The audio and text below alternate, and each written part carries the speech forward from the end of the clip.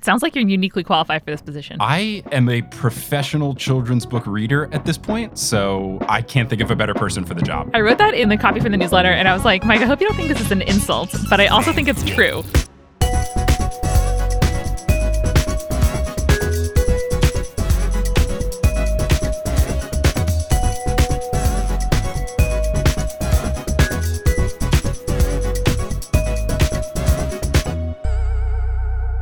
Welcome, fellow sleuths, to Meddling Adults, a game show where we grab our flashlights and go head-to-head to test our wits against the prowess of fictional young detectives for charity. I'm your host, Mike Schubert, Lord of Children's Novels, and I am notoriously bad at solving children's mysteries, which is why I am safely behind the judges' table, letting others duke it out instead. Our contestants this week are my fellow multitudes Amanda McLaughlin and Eric Silver. Today's mysteries are from Encyclopedia Brown number 2. The prize pool is $50. Amanda will be playing for City Harvest. Eric will be playing for the North Brooklyn Angels. Now, without further ado, let's put the pedal to the metal and meet our guests. Amanda and Eric, how's it going? Hello. I understand what you were doing. I understand your jokes. Can I have a free point, please? No, though I will be dishing out bonus points.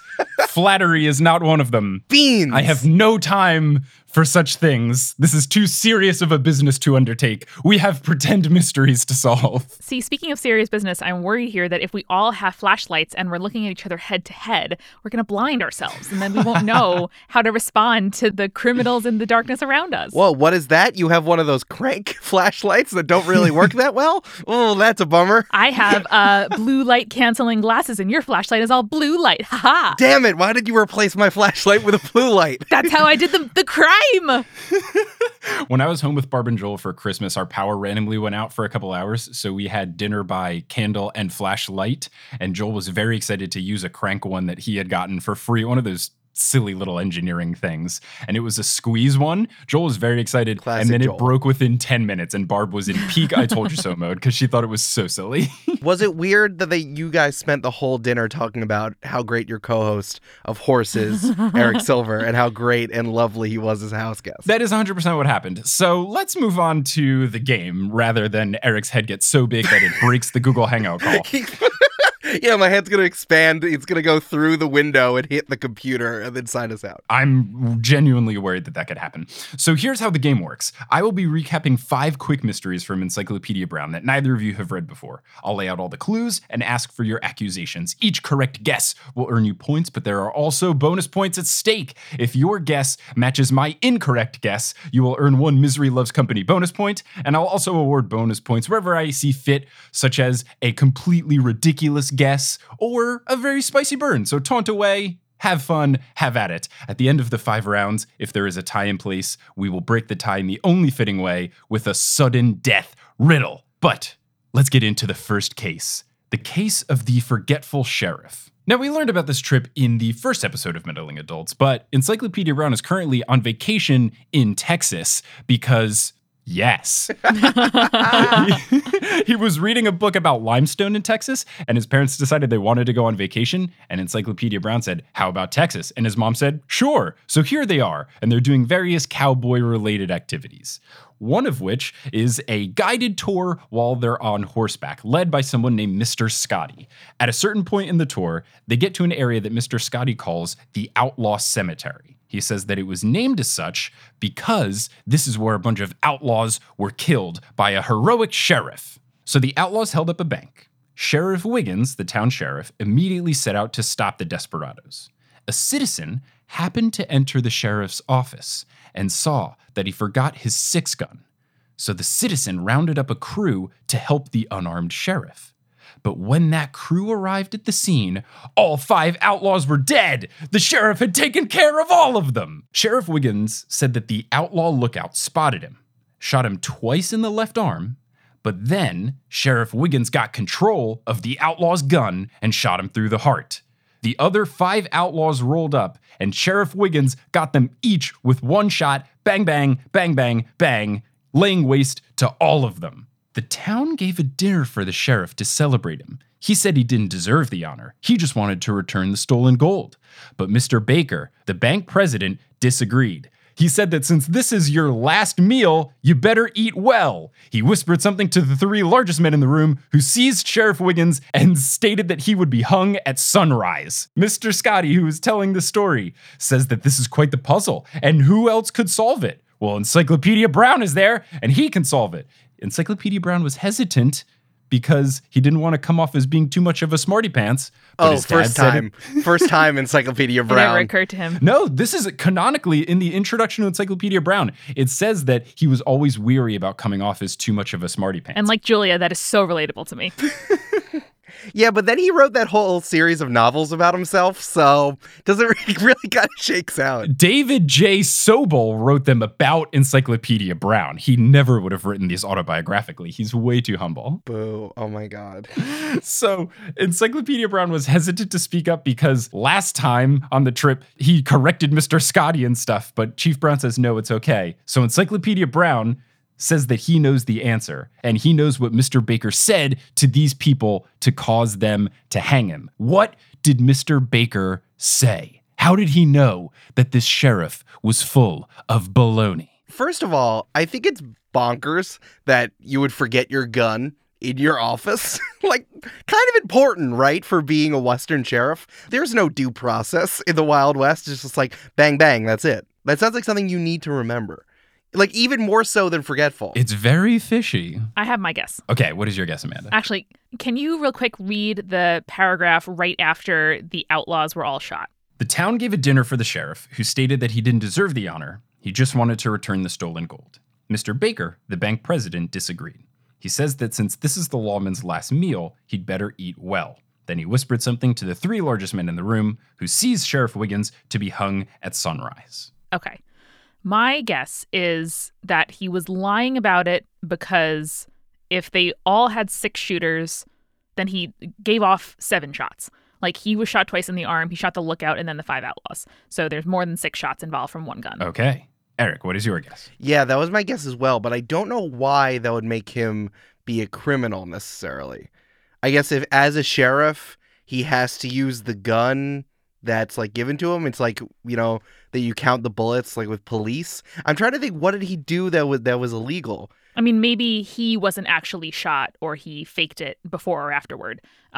Because if he wasn't shot twice, then there are 6 bullets for the 6 outlaws. But then why would that be a crime? He'd just be like, I shoot you because I'm evil. Like, were they not outlaws? Maybe, oh, that's what it is. Maybe he was trying to like steal gold from people who weren't outlaws. Maybe so. I don't know. I guess that's the only thing. I agree with you about the shots. That was what I noticed. But I don't know why he's a criminal. So I don't know if this is in scope, Mike, but I was going to guess that Eric was going to say something about the gold standard or the silver standard because he loves talking about the silver standard and the word gold was mentioned. Okay, that is not in the realm of the answer. I do appreciate it, though, but let's go to the actual answer. I surprisingly got this one correct. It is that 7 bullets were fired out of a 6 gun, so he couldn't be telling the truth. Now, what makes him a criminal is that Encyclopedia reasoned, the same as Mr. Baker, that the sheriff was secretly a member of the hold-up gang. Oh. In riding after his outlaw partners, the lawman didn't bother to put on his gun because he didn't think he would need it. Then he had a falling out over the division of the loot, most likely. Getting a hold of the gun, he surprised and killed his partners. But before he could ride off with the gold, the crew of citizens reached him, so he made up the whole story about how it was just him working in the line of duty. Right. Got it. Logical leap. I don't know. That's kind of a logical leap Yeah, I there. mean, you noticed the gun was gone. I was like, probably he wasn't shot. So I think it feels pretty even. Yeah. Mhm. So, because of your correct answers, I will be awarding each of you 3 points Ooh. for getting it correct. And I'm actually going to give Amanda a bonus point for a little bit of an inclination towards how he was evil and then also making fun of Eric. So the score now stands at 4-3. See, listen, you don't need the gold standard. If it's all just economics. So I've been practicing for this. I've been watching a lot of crime shows, and I listened to the great. Oh, pilot. yeah. No, yeah. Amanda watches Elementary all the time anyway. This wasn't preparation. Okay, fair enough. But I've been like harping on every word that you've been saying, like, oh, that's the problem. And so when you were like, oh, yes, I was like, oh, what year is it? It was a mom. Gold standard. So I'm just jumpy right now about clues. I've been doing that too as I read more and more of these Encyclopedia Brown novels. And I try to only pick the ones that are a little tricky. So I've been able to solve some of the easy ones. But still, I am looking at every single word like a hawk. And Yeah. it's funny. It's like the word desperado's in there. It's funny because these are children's books, so sometimes they just describe the colors of things to be interesting. But in my brain, as you'll see in one of the future ones, my thought is, why is this purple? Why is this green? Is this important? After listening to episode 1, though, I'm trying to think of like all of the esoteric stuff that I need to know. I was like, he was shot through the heart.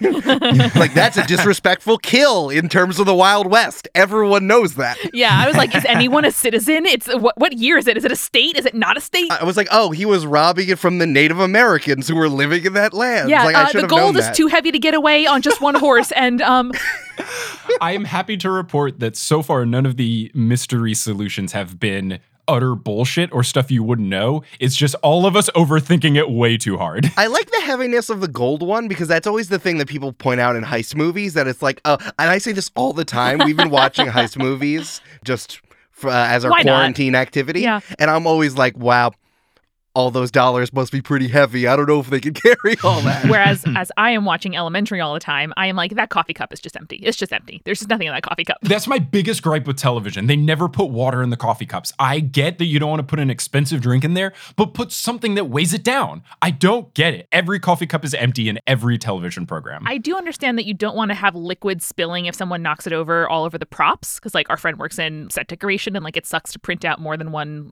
binder of crime photos, but just put like ball bearings or sand in Yeah, it. put I a just don't get tiny it. weight in there or Yeah. something. Get a better prop cup that has some sort of, even a little beanbag in the bottom of it. Something. It's my biggest gripe and I will never understand it. Anyway, we move on to the second case. The case of the two-fisted poet. Oh Same. no. Encyclopedia Brown is waiting for his junior partner Sally to show up so that they can deposit their earnings at the bank. For anyone that listened to episode 1, we know that Sally Kimball is the true hero of the Encyclopedia Brown franchise. She is a feminist icon. A kid rides by on his bicycle and parks it, says out loud, a poem. Not exaggerating. Oh, so this was me in college. Okay, good to know. He says, roses are red, violets are blue. You can't solve cases without a clue. And then he rides off. Sally shows up, and Encyclopedia Brown asks, who's that new kid? What's his name? And Sally says that his name is, and I shit you not, Percy Arbuthnot. That sucks. I hate that. Percy Arbuthnot. Arbuthnot. Good name. Encyclopedia says, yes, Percy. He recited a poem. I swear he made it up on the spot. Sally says, Percy is very smart. He went to school in England. Encyclopedia Brown says, good for him. Now let's go to the bank. I Like an love American. Encyclopedia Brown. Oh my God. He's so sassy. Sally says that she's not going. Being a bodyguard isn't ladylike, and apparently Percy told her that. Percy is going to take Sally on a date to see Gone with the Wind, and they're going to travel to the movie theater in a taxi cab. About the date, Sally says, you can bet he won't be wearing sneakers, which I guess is a sign of fanciness when you're 12. I suppose, or like owning more than one pair of shoes. But like, imagine how much money. I know that taxis are not a lot, but like, as a 12-year-old, I don't think I could fathom like having enough money to like get a car. No, yeah, I didn't take a taxi until I was like 17. It's absurd. It's ridiculous. Unless this guy has some sort of job or parents that are giving him quite a hefty allowance. I don't understand. But we continue. Encyclopedia Brown thinks that something is fishy, so he rides his bike to the movie theater and waits for the cab. Not the best look of Encyclopedia Brown, but he usually has his heart in the right place, so we're going to give him a pass for now. So he sees the cab approaching the movie theater, but it stops 2 blocks away from the theater, which he also thinks is fishy. So he starts walking towards where they got off. And as he gets close enough to hear what's happening, he sees Percy and Sally get approached by a big boy, and that is how he is described, a big boy. Capital boy. B, capital B, big boy. That's also my gender. He jumps out of the bushes, and he's about to get into a fight with Percy. The big boy at one point calls Percy a canary kid, which I guess is an insult in the 1960s, but I'm not sure. That feels like a euphemism for gay. Oh, it doesn't super it? does. It super does. Yeah, it doesn't feel great. It's like a predecessor to Twink. Yoinks. I Googled it and nothing immediately came up, but yeah, it doesn't sound ideal. Percy takes off his glasses and puts them into the breast pocket of his suit coat. The fact that he has a suit coat, I hate this kid even more. Must have been going to country clubs, all kinds of stuff. He's gonna fall on his glasses. So he then says, a poem. And now that we know he's British, I will recite this in a garbage British accent. You call me names, my strength you doubt, so pardon me while I knock you out. The two boys begin to fight, exchanging multiple body blows to the chest and stomach, and finally, the big boy is knocked out. Percy puts his glasses back on, fixes his hair, and starts walking again with Sally, who gazes at him with shining eyes. But then Encyclopedia Brown approaches them, and he whispers something into Sally's ear. She switches from being smitten to being angry, and then calls Percy a phony. She says, you fixed that fight. It wasn't a real fight after all. Percy says, how dare you say such a thing? And then says, upon my honor, if you were a boy, I'd bash you good and proper. Sally says, forget I'm a girl. And she reaches out, grabs his nose, and twists it. Hell Sally. yeah. Sally is perfect. Percy loses his temper, starts to get into a fighter stance, and then the narrator describes the fight as this, quote, the fight was short and sweet. Percy had no chance to slip in any poetry licks. He spent his time going down and getting up. At last, Sally put him down for keeps. Phony, she said, and marched off in a swirl of skirts. Nice. Incredible. I got 2 lines of a poem for you. First line is me hitting you. The second line is you hit the floor. Percy's knocked out cold. Encyclopedia Brown wakes him up, and then Percy mutters, a poem. What was the mistake I made tonight?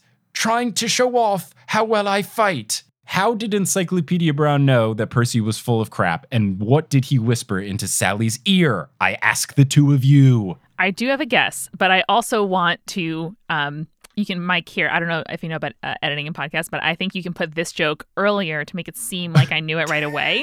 I could do this, but now I'm not going to. And so regarding the poem after he fell down, I feel like he'll hold up his 2 fists and then he'll say, this is octave and this is sestet. And that's a poem joke. Yes, I know poetry. Haha. Those are the 2 parts of a sonnet.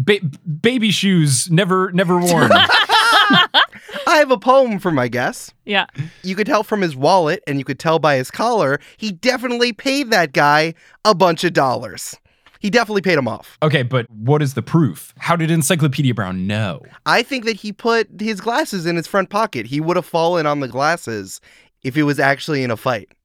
So like in anticipation before knowing they would fight, he took glasses off. Yeah, like if you were going to have your glasses, he would have given it to Sally, I think. Okay, I think that Encyclopedia Brown knew because he had the cab stop 2 blocks away near some bushes so the kid could jump out at him. Versus I'm assuming like on Main Street or by the movie theater, there would be nowhere for the kid to be lurking. Okay. My guess was that because it was a recited poem, that's what gave it away to Encyclopedia Brown. Because this guy doesn't do stuff on the fly. It has been established that he recites poems that he's written previously. Okay, so I see the logic in that. Mike, I thought you were going to say, before you revealed that you had Googled it, that you thought Canary Kid was a British insult. Therefore, the bully must be his brother and also British. That's very good. That's very good. So I'm going to give Eric a bonus point because he is the closest to being correct. That it is the glasses that is the clue giveaway that Encyclopedia Brown knew, but it wasn't 100% correct. Encyclopedia Brown knew that the other kid was pulling his punches because it said that they gave multiple blows to the chest and stomach. So if the big boy was actually punching him at full strength, the glasses would have been broken, but they were fully intact. Yes. Yeah, you were close. I was almost there, yeah. You were almost there. So you get a bonus point, which has now tied the game at 4-4. Let's go. So now we move on to the case of the wounded toe. Oh. So this is the opening paragraph to this mystery. I'm just going to read it verbatim. Charlie Stewart had the biggest tooth collection of any boy in Idaville. And that's when Child Protective Services knew where to find him. After every rain, he went off tooth hunting. Encyclopedia frequently went with him. What the fuck? Is this an urban legend? Are we in a spirits crossover again? I did pick this one because it was very spiritsy. Oh man, I hate this. The next quote is, "The rainwater washes off the rain," explained Charlie. "Sometimes you can see an opossum's tooth shining 50 feet away." I hate it. Wow. Now, we've met Charlie Stewart in the first Encyclopedia Brown book, but now we really get a peek behind the curtain of how he got his big tooth collection, whereas all we learned in the first edition was that he had a big tooth collection. This feels like Mindhunter when you slowly learn disturbing details about characters. Like, oh, it's a man checking his mail. Oh no, there's a finger in there. Yeah. It's a pile of teeth. No, don't worry. I found it after the rain near the river. It's fine. You see. Now, Charlie didn't only use the rain to find his teeth. According to the narrator, he had a more scientific, and that's the word used, a more scientific method. He would take off his shoes and walk around barefoot because sometimes you can step on a tooth and then you'll know that you found one, whereas if you're wearing shoes, you wouldn't necessarily feel it. I know this is a wholesome quarantine podcast, but that definitely feels like a sex thing. How?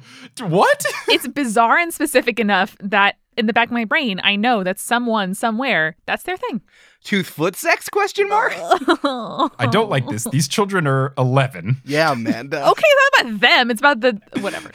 I'm not the one walking around barefoot finding teeth with my feet. Yeah, let's focus on Charlie, not the weird things I put into Google. It's the 60s. What else are you going to do? Truly. It's true, there's no LSD internet. and then walk around finding teeth with your feet. Listen, if they had Instagram. This is their Netflix. I'm pretty sure actually Google was invented by someone typing in rain feet teeth.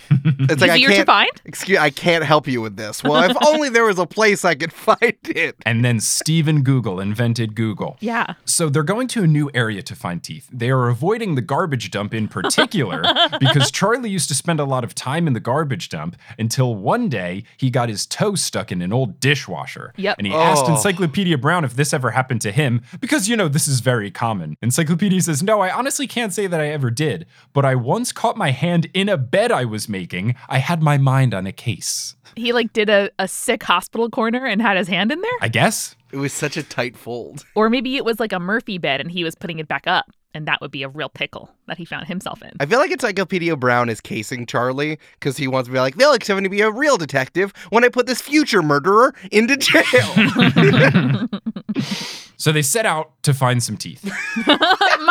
Mike, you gotta stop using the word teeth here. It's making me laugh, and it's very hard to get a good podcast recording. I don't know if you know about podcasts, but this is really a problem for me. Can you, maybe if you called the teeth chompers, that would be easier for us? Bones? You know, the mouth bones? Let me just open my handy dandy thesaurus and I'll start using all of the synonyms for teeth I can find. It might be better. So Charlie and Encyclopedia Brown go out to find hardened calcium and Better. and they are unsuccessful at first. Charlie only finds some mouth bones that he's found before. He has a full set of possum teeth already, so he's all set. Encyclopedia Brown only finds junk. But then, near the, and I shit you not, the ancient burial grounds in the woods, Boy. We can do better than that, team. they find something worth keeping. He finds a felt hat, just like those worn by Bugs Meany and the Tigers, who we all know is the local gang of ruffians and hooligans in Idaville, Indiana. So Charlie wants to leave because he's spooked by the burial ground, but Encyclopedia Brown sees a bullseye with a bunch of shot marks in it near a tree on the other side of the fence. Encyclopedia Brown and Charlie start to inspect it. To get a closer look at it, Encyclopedia Brown gets on Charlie's shoulders so he can peek over the fence. And while this is happening, Charlie feels a sharp pain in his foot and he starts bleeding. And they see that he hasn't stepped on a chomper like Charlie was hoping, but instead he's been shot in the foot by an air rifle pellet. So Encyclopedia Brown helps Charlie up. They go to the doctor. The doctor bandages him up and suggests that Charlie should get one of his old shoes so that they can cut a hole into it so he can keep walking around with his bandaged foot. You know, it's the 60s and this is healthcare. Charlie's mom asks Encyclopedia to go get the shoe and says that Charlie has an old pair of blue shoes in his room. So Encyclopedia leaves to do so, but as he leaves the doctor's office, he sees Duke Kelly, who Charlie recognizes as one of the Tigers, pacing outside and looking worried. So Encyclopedia gets an idea. He asks Duke to get one of Charlie's old shoes. Now, the narrator clarifies that Duke is Charlie's neighbor, so this is one, not a weird ask, and two, it wouldn't be super strange for him to go into the house and I guess talk to Charlie's dad and get the shoe. Encyclopedia relays the information to Duke that was given by Charlie's mom, that he wants to get an old blue shoe and it's in Charlie's room, which is on the second floor. Duke comes back with the shoe, and Encyclopedia Brown takes it, gives it to Charlie, it fits, but then he turns to Duke and says that he's about to be in a heap of trouble because, quote, like every criminal, you made one mistake. What was the mistake? How did Encyclopedia Brown know? I know the mistake. What's the Do mistake? you know the mistake? You're putting me on the spot? Well, I want to know if you know the mistake. Oh, I know the mistake. What's the mistake? All right, let's say it at the same time. One, Okay. Okay, yes. All right, I'm ready. Okay. 1, 2, 3. He How knew did what he know side what of the foot shoe it it was? was. Yes. Ah, There it is. correct. You have both gotten it correct. You have both earned 3 points. The game is still tied at 7-7. I got it wrong. I had misread the information exchange. I didn't realize that Encyclopedia Brown told Duke specifically that the shoe was blue. So I thought, how else would Duke know to get the blue shoe unless he had seen Charlie wearing blue shoes to know So, I that mean, same the idea, blue different shoes are detail. Charlie's. But yeah, I was incorrect in that. How would he know to bring back the correct shoe? Because the key piece of information is that he only brought one. And in my brain, I gave Duke too much credit and figured he would bring both shoes. Right. I can't believe he didn't bring both shoes. Yeah. That feels weird. Just like every criminal, he made a mistake. And that's what shows you crime never pays, especially when you make a mistake. I thought what you were going to say was the end of this story was that Charlie went home and his teeth were missing. Oh, no. And I'm like, yeah, it's pretty obvious how Duke took the teeth that we know. Look, I don't think that the books would go so far as to put in something so sad as Charlie losing his collection of molars and canines and whatever the technical term of front teeth are. And possum bites. And now that I've run out of synonyms for teeth, we move on to our fourth mystery, the case of the stomach puncher. Oh my God. Oh. Who punched him in the stomach? We're going to find out. His own granddaughter, It was the friends we made along the way. the milkman. The first paragraph of this case is, quote, "It was very unusual for Herb Stein to walk into the Brown Detective Agency. Herb was Idaville's junior bicycle champion. Usually he came riding up at top speed. He was the only boy in town who wore out the seat of his pants before his sneakers." What? A, thought you said herp, which would have been a hell of a name. B, my brain obviously thinks that anyone named Herb is 55 or older, but it's the 60s, so I really had to roll that one back. I like that Herb farted so hard he blew out his pants. What I've learned about Idaville, Indiana in this book is that there are too many obscure shops and there are too many specific competitions that take place. Because if you can be the junior bicycle champion, that means they also have the senior bicycle champion of the town, in addition to just having the bicycle champion. No internet, Mike. What are you going to do? Collect teeth? I don't know if this is just how the 60s rolled. Before we had video games, we collected teeth and we competed at bicycle races. And we're like, wow, that kid's butt is showing, but his sneakers are fine. Weird. I also really appreciated that it never clarifies that it's a race. It just says that he's the bicycle champion, which makes me feel like it's more equestrian than biking, and he has to do various bike activities. There's the bike tricks, there's the bike race, there is polishing his bike. Disassembling and reassembling your bike. There's dressage of the bike. Encyclopedia asks, quote, "Who grounded you?" Which is great. And then Herb says, "Biff Logan. Biff stole my bicycle." I'm glad that the two bullies in this town are Bugs Meany and Biff Logan. Also, I think it's very sweet that Encyclopedia realized that his friend Herb has no bicycle, and that sucks. And grounded you sounds like he's a pilot, so I'm on board with the story. Better than the teeth one. Hey, who clipped your wings, friend? Right. So Herb gives him the 25 cents, and he says that he's going to more than earn it on this case. Encyclopedia says, "Why, is it dangerous?" And Herb says, "Only around the belt line. You've heard of Biff Logan. If he doesn't like you, he smacks you in the belly. Pow! Oh. Just like an open hand slap in the belly. I mean, I don't want it to happen to me. So that's what's confusing is that earlier in the story, they say it's a slap, but then later in the story, they say it's a punch, which feels very different. A punch in the gut feels actually vicious. A slap in the belly feels very silly. This feels like, though, that Herb was riding by and he got hit in the belly. And regardless, it's very dangerous. Well, Herb never actually got punched. He just got his bike stolen. So, his belly's intact, thankfully. Right, but I thought that this was like a GTA style, like taking them out of the vehicle. Wasted. Yeah.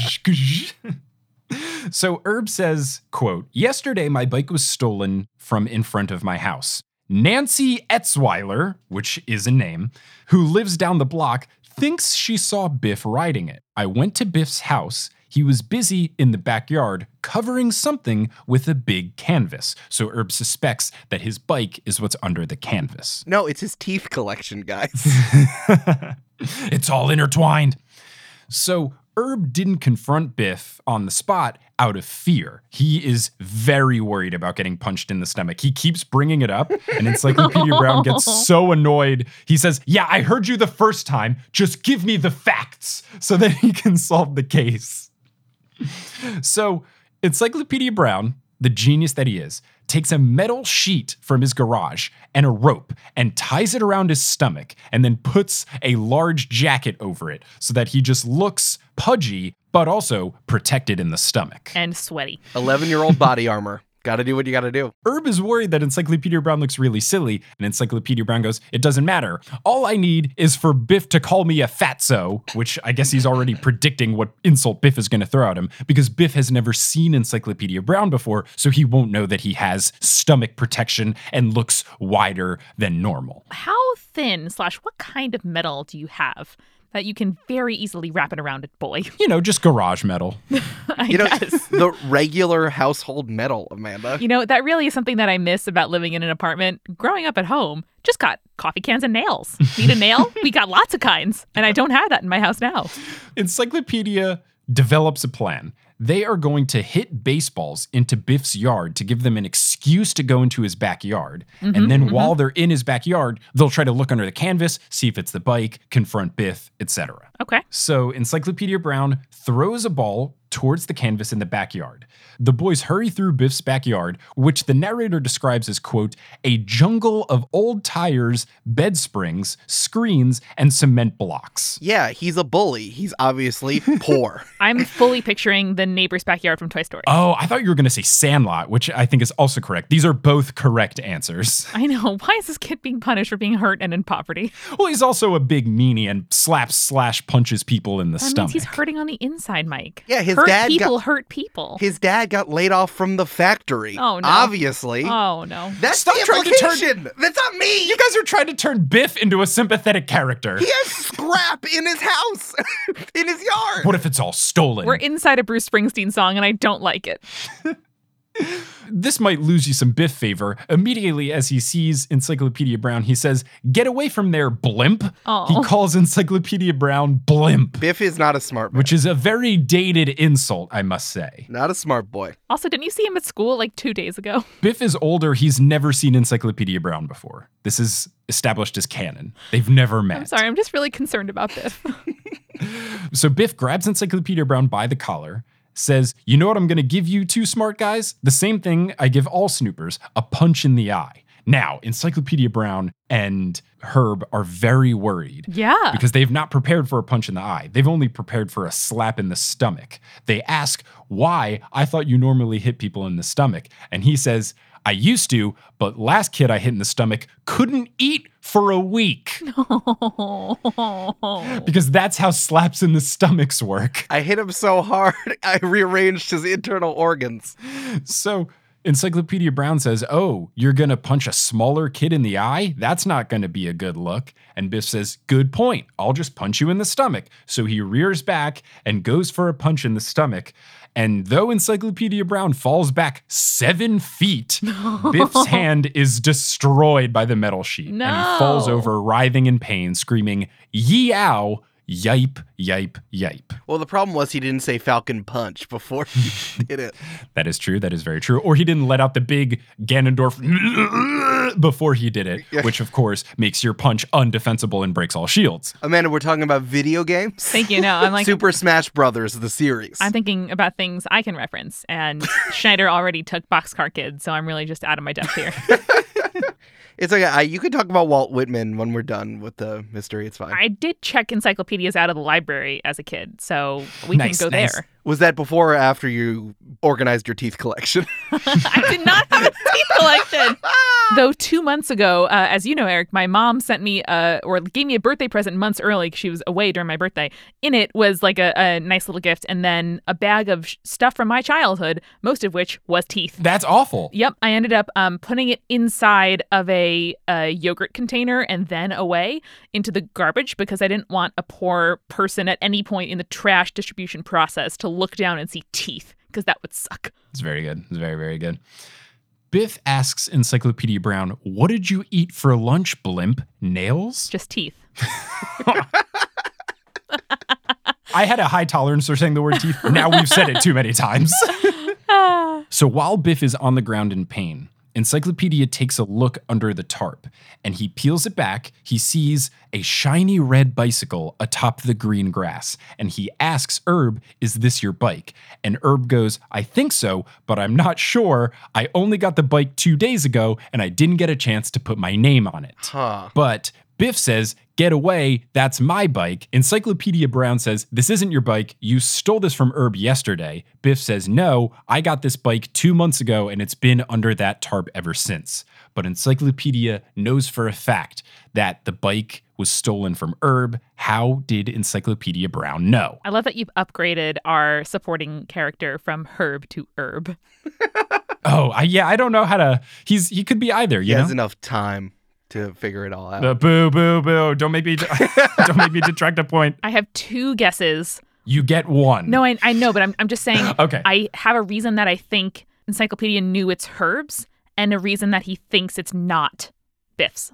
You know what I mean? Okay. So I have to decide which one to voice. Sure. I'm going to say that if it was there for 2 months, it wouldn't be shiny anymore. I don't know if that's too simple, but that's my guess. Okay. No, that's what I was saying. I didn't think it would be shiny, especially because of all the scrap in the yard. Like, because if they'd left it out, it means that, it would have been all rusty and stuff. Okay. You both each get a Misery Loves Company bonus point because that was my guess. Nice. That bang, bang. If it was shiny, he knew that it was new and not 2 months old, etc. But what it actually is, and I'm kicking myself for not getting this, it said that it was a shiny red bicycle atop green grass. If the tarp was covering it for 2 months, that grass would have died and it would have been brown. God fucking damn it, Encyclopedia. I didn't even hear that word. Oh, This is the quintessential Encyclopedia Brown case where it was one fucking word. I didn't even hear the word green. I was like, oh, it was red. It was just a classic misdirect. I was like, okay, well, how tall? Did he ever say how tall Biff was? Was there red paint on Herb's butt? Like, what is it?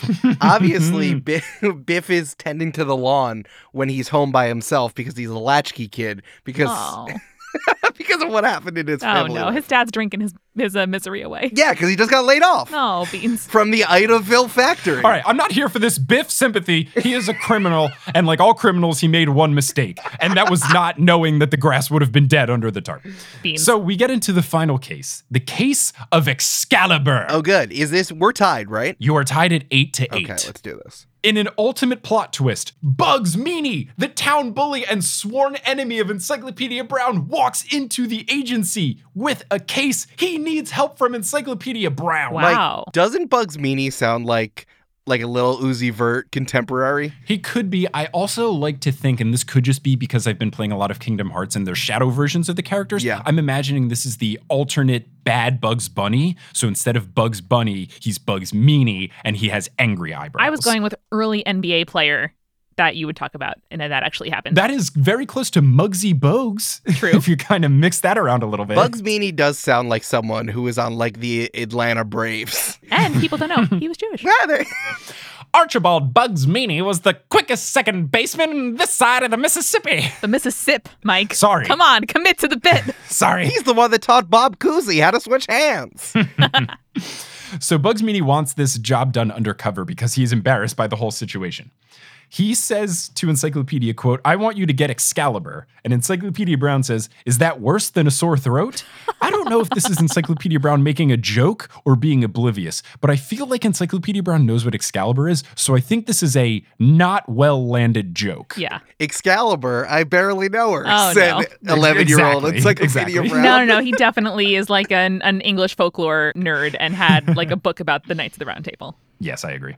Bugs explains that Woody Fanfingle, Oh. yes, that is his name, Woody Fanfingle, who beat Bugs in the Idaville Mumblety Peg Championship last year, stole Excalibur from him. Oh, what is Mumblety Peg? I know the two of you, as I am as well, are very well versed in Mumblety Peg, but just in case anyone out there doesn't know what it is, Mumblety Peg is a game involving a pocket knife where there are many different varieties. And as we all know and love, and as we've played every day in the Multi Studio, there's a couple of different variations. One of which is you take the pocket knife and you throw it into the ground, and then the other person has to try to remove it from the ground using only their teeth. And then if you get it so deep that the other person can't do it, you win. There's another variation called stretch, where you have to throw the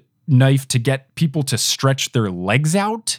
And then if they fall over from stretching it too far, they lose. There's also one where you try to throw it as close to your own foot as you can. And then the closer, the winner. But if you strike your own foot with your knife, you automatically win. But people don't do this because you cut your foot in the process. And then there's also a version that is played the same way as horse in basketball, where you do different tricks, but the knife has to land in the ground, and then you just go until someone gets horse. Genuinely thought it's just a name for cornhole, and you were just going to be like, we all know this game. It's cornhole. Nope. It's beloved Mumblety Peg, which is sometimes just called Mumbly Peg. I watched a couple of YouTube videos. I mean, I knew what this was my whole life. This thing is bonkers. You know, dangerous darts, but bad. A game where you can instantly win by shanking yourself in the foot. Bad. So Bugs clarifies that Excalibur is his new penknife, and he says that he saw Woody taking the knife from the Tigers clubhouse because it's a good knife, and this is how he's going to kick his butt in future Mumblety Peg competitions. Bugs said that he caught him in the act, chased him out of the clubhouse, but then didn't chase after him to beat him up because he has a broken arm, which at first I thought was, oh look, Bugs Meany, he has dignity. He's a bully, but at least he has principles. But you learn that the real reason is that apparently Woody's mom is going to be Bugs's math teacher next year, and he says that if I beat him up, there's no way his mom would like me, and then, quote, I wouldn't be able to pass math next year in a flying saucer. Okay. So it was self-interest all along. Yeah. Also, Woody's mom is going to hate you anyway because the teachers gossip about you, Bugs Meany. No one likes you. So Bugs says that Woody is currently at the Little League game, so Encyclopedia Brown is going to check it out. But as Bugs leaves, he makes a smirk, and Encyclopedia doesn't like this smirk, so he consults his junior partner, Sally Kimball, for advice. I have something about the name Excalibur. I don't think that Bugs Meany knows King Arthur. That's very high-minded of Bugs Meany. I feel like if it was now, Bugs would be like, this is my penknife, Pickle Rick. See, I thought it was more of a firebolt situation where that was just the name of it and it's like on the side or something, and someone had to tell him how to say it. Okay, that might be. I thought it was a really clever name because if they are playing the variant where you have to stick it into the ground and pick it up with the teeth, Yeah. if it's Excalibur, no one else can pick it up except for the one person. I think it's a great name. No, I agree with you. I think it's too high-minded. I don't think Bugs Meany would get that. Has anyone asked, and I don't think we have because of the death of local journalism, if this whole game is a plot by Charlie to get more fucking teeth? Now, it's funny you mentioned that because Charlie Stewart is featured in this story. Is he looking for teeth like a creep? No, you'll see. You'll see.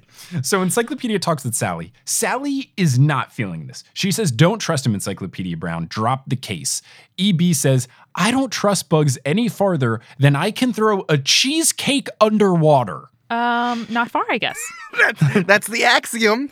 That's how he does it. Oh my god. We all say it. We all know cheesecakes are very buoyant. You could not throw it very far underwater. But Encyclopedia says, still, I'm in business. I take my customers as they come.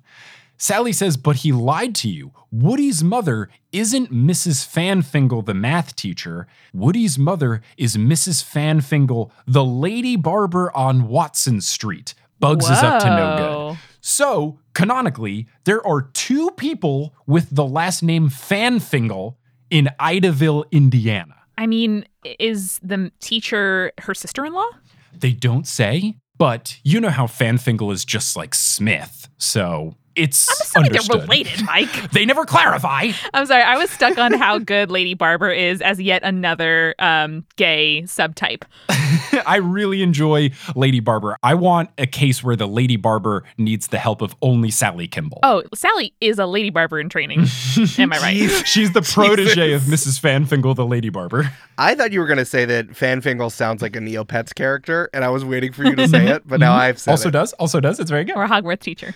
I would be giving out so many bonus points for all of this, but it's tied, so I can't. You guys have been very good. Fair. No, that's fine. We're love of the game, man. I just play for the love of the game. So Encyclopedia Brown says that he's going to need Sally's help. So they ride over to the baseball game. And who do they see? But Charlie Stewart, our favorite tooth boy. Charlie explains that Woody, even though he has a cast on his broken arm from his left elbow down to his fingertips, still gets dressed for every game because his team thinks that brings him good luck. Encyclopedia Brown, while the game is going on, decides he's going to go into the locker room to try to go to Woody's locker, see if the knife is there, etc. What kind of Little League team has lockers? That's what I was going to say. That's what I was confused about, because this is not how it works. Because they say Little League, it's not school, and Right. the only thing that would make sense for this is school, so I don't understand why there's a locker room. You just have dugouts. It's very confusing. Maybe the 60s was different, but I never played baseball where you went to a locker room first. Or a public park with lockers, but then I feel like they wouldn't let children in there. But maybe they're funneling all of the money into the Little League instead of to the police force, which is why Encyclopedia Brown has to do all of this. And also, Charlie becomes a serial killer. Oh, no. Mindhunter Season 3, Charlie! So Encyclopedia goes into the locker room, finds Woody's locker. He finds the knife in the left pocket of his green pants. They clarified that the knife is purple as well, and it has Bugs inscribed on the outside of the knife, so you would know it's Bugs' knife. No, this knife's name is Bugs. So once he grabs the knife out of the pocket, the school guard, Mr. Evans, and Bugs Meany yell, "Leroy Brown!" from the washroom and accuse him of being the person who has been stealing from the lockers while games are going on. Apparently, this is a rampant problem. They were also apparently just open, so fair enough. Mike, I know what it is. Can I write it down on a piece of paper? Sure. Okay, cool. I'll write down my guess too. Oh, we have more story to cover. So Bugs says, "Why, look, Mr. Evans, it's my knife Excalibur, the one that Woody Fanfingle stole from the Tigers clubhouse half an hour ago." Evans sends Bugs to fetch Woody. When Woody comes in, Evans starts to question him. Woody admits that he went to the Tigers clubhouse, but no one was there, so then he came to the game. I'm assuming he was seeing if someone could help him put his jersey on before he got to the game, but then he went to the game and someone put it on because Charlie says his teammates have to help him get his jersey on, because his arm is broken. Right. Evans wants to take Encyclopedia Brown and Woody up to his office to get them in trouble, but Encyclopedia says that Woody didn't steal the knife and Bugs is trying to frame both of them. How did Encyclopedia Brown know? So Bugs is trying to frame both of them. Yes. Bugs' story was that Woody grabbed it during a game and ran off. Bugs' story is that he saw Woody in the Tigers clubhouse, grab the knife, run away, and put it into his pocket while he was running away. Sure. So he couldn't have done that. It was in the left pocket, but his left arm is broken. Yeah, that's what I'm sending it to you now. That's Me what too. I said. I wrote the word left. That is correct. Now, I knew this was a bit of an easier one, but I chose this because of the description in the back of the book was so funny. It starts off by explaining it would have had to have been in his right pocket. His left arm is broken. He couldn't do it. But then the book says, quote, "Try to put a penknife in your left pants pocket with your right hand while running. It's impossible. You can't do it. You rube. It's impossible. If Woody had stolen Excalibur, he would have put it in his right pants pocket." Smart. Mike, I sent you what mine was, and I said everything you said. I also wrote Amanda Smells and disband the infield fly rule. The infield fly rule is actually really good. I support it. So we are tied, and this is the first time we've had it. I'm very excited for a tie. First, kudos to both of you. You solved these very, very well. I am very proud of the two of you. Thank you. Thank you. Everybody else should watch 20 heist movies in 30 days. So now we get into sudden death. This I'm very excited about. So here's how sudden death works. I will read a riddle out loud. This is going to be just a classic riddle, not Encyclopedia Brown. The first person to chime in, just yell buzz, and we'll go Family Feud rules, where if you're correct, cool. If you're wrong, I will turn to the other person to get a guess. Okay. If it's Family Feud rules, can I say that's Sweet Fanny? Excuse me? If the answer is that, Sweet Fanny, yes. On Family Feud, if ever there's a question that could involve someone saying something like lascivious, like butt, or like sex or something, they always have the most wild euphemisms for it. Yeah. So if you say butt, it's always like, let me see, butt. And then the answer is always like, that's Sweet Fanny or melons. Where the sun don't shine. Yes, exactly. But that Sweet Fanny is very lascivious. That's not a euphemism. No, I know. It's always like extra sexy because they like try too hard with the euphemism. Melons is a very good example. Those lovely lady lumps. Yeah, exactly. We're going to watch a compilation video of nasty Family Feud, and then we're going to come back. Oh, no. I'm excited for the future Family Feud question. What are other ways to say teeth? Let me see. Pokies. Sexy biters. Lumps. Mouth lumps. Oh, that's something else. Let me see taffy terrors. Okay, so here is the riddle. A man is found hung dead in a room with no furniture. Buzz. I was What is going to it? let him finish. Amanda, what is it? No, it's in right away. Amanda, what is it? Stood on a block of ice. Yes! Yes. Oh, I thought it was cut the table in half and go through the hole. What? It's the other one. No, it's the you got it. classic. He hung himself because he was standing on a block of ice. Amanda didn't even let me get to the point where I say there was a puddle of water, but she knew it. This had to be the first sudden death riddle. There was no other riddle to do. This is the first riddle ever invented. Amanda, with that sudden death victory, you have earned $50 for City Harvest, and you are the champion of this episode of Meddling Adults. How do you feel? Thank you so much. Thank you so much. I have spent most of the last year watching Elementary and reading Agatha Christie. So I feel like all my training and blood, sweat, and tears really worked out here. I'm very proud of you. Eric, you did a great job coming in a close second place as well. You put up a good fight, and I am proud of your performance. Honestly, this is perfect for me when I come back from Meddling Adults Redemption. It's always a better season. Yeah. Better mechanics, more thoughtful. Exactly. Like more screen time. All Stars can be kind of protracted, but Redemption is where I can really shine. Yeah. Well, thank you both for joining. If people want to find you doing stuff in the podcast world and on the internet, where can they go? Hey, you can find me on Twitter at EL_Silvero. That's my name if I was a Lucha Libre wrestler. And you can find me on my show that I have with Mike Schubert, Horse, or Dungeon Mastering, Join the Party. Or you can see my work at Next Stop, an audio sitcom that just came out from Multitude. I'm involved in all those shows except for Horse as well, and I co-host Spirits, a queer, drunken dive into mythology and folklore. I'm at She's So Mickey on Twitter and Instagram, and I like to post a lot of pictures of my plants. So come join me if that's your jam. Very, very good. Very good. And Amanda, you are a part of Horse. You're Horse's #1 fan.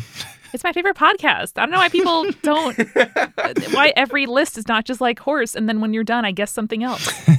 Well, Amanda and Eric, thank you so much for joining. Listeners, thank you for listening. And in this case, at least, the people didn't get away with it because we had some really solid meddling adults. Now, if the adults could just check in on the welfare of Biff, I feel like everything will be great. If we could just look into Charlie I was going to really say, quick before Charlie it gets worse. needs, Yeah, we yeah. need to be preemptive of Charlie so he doesn't grow up to be a teeth-collecting man. That would be that.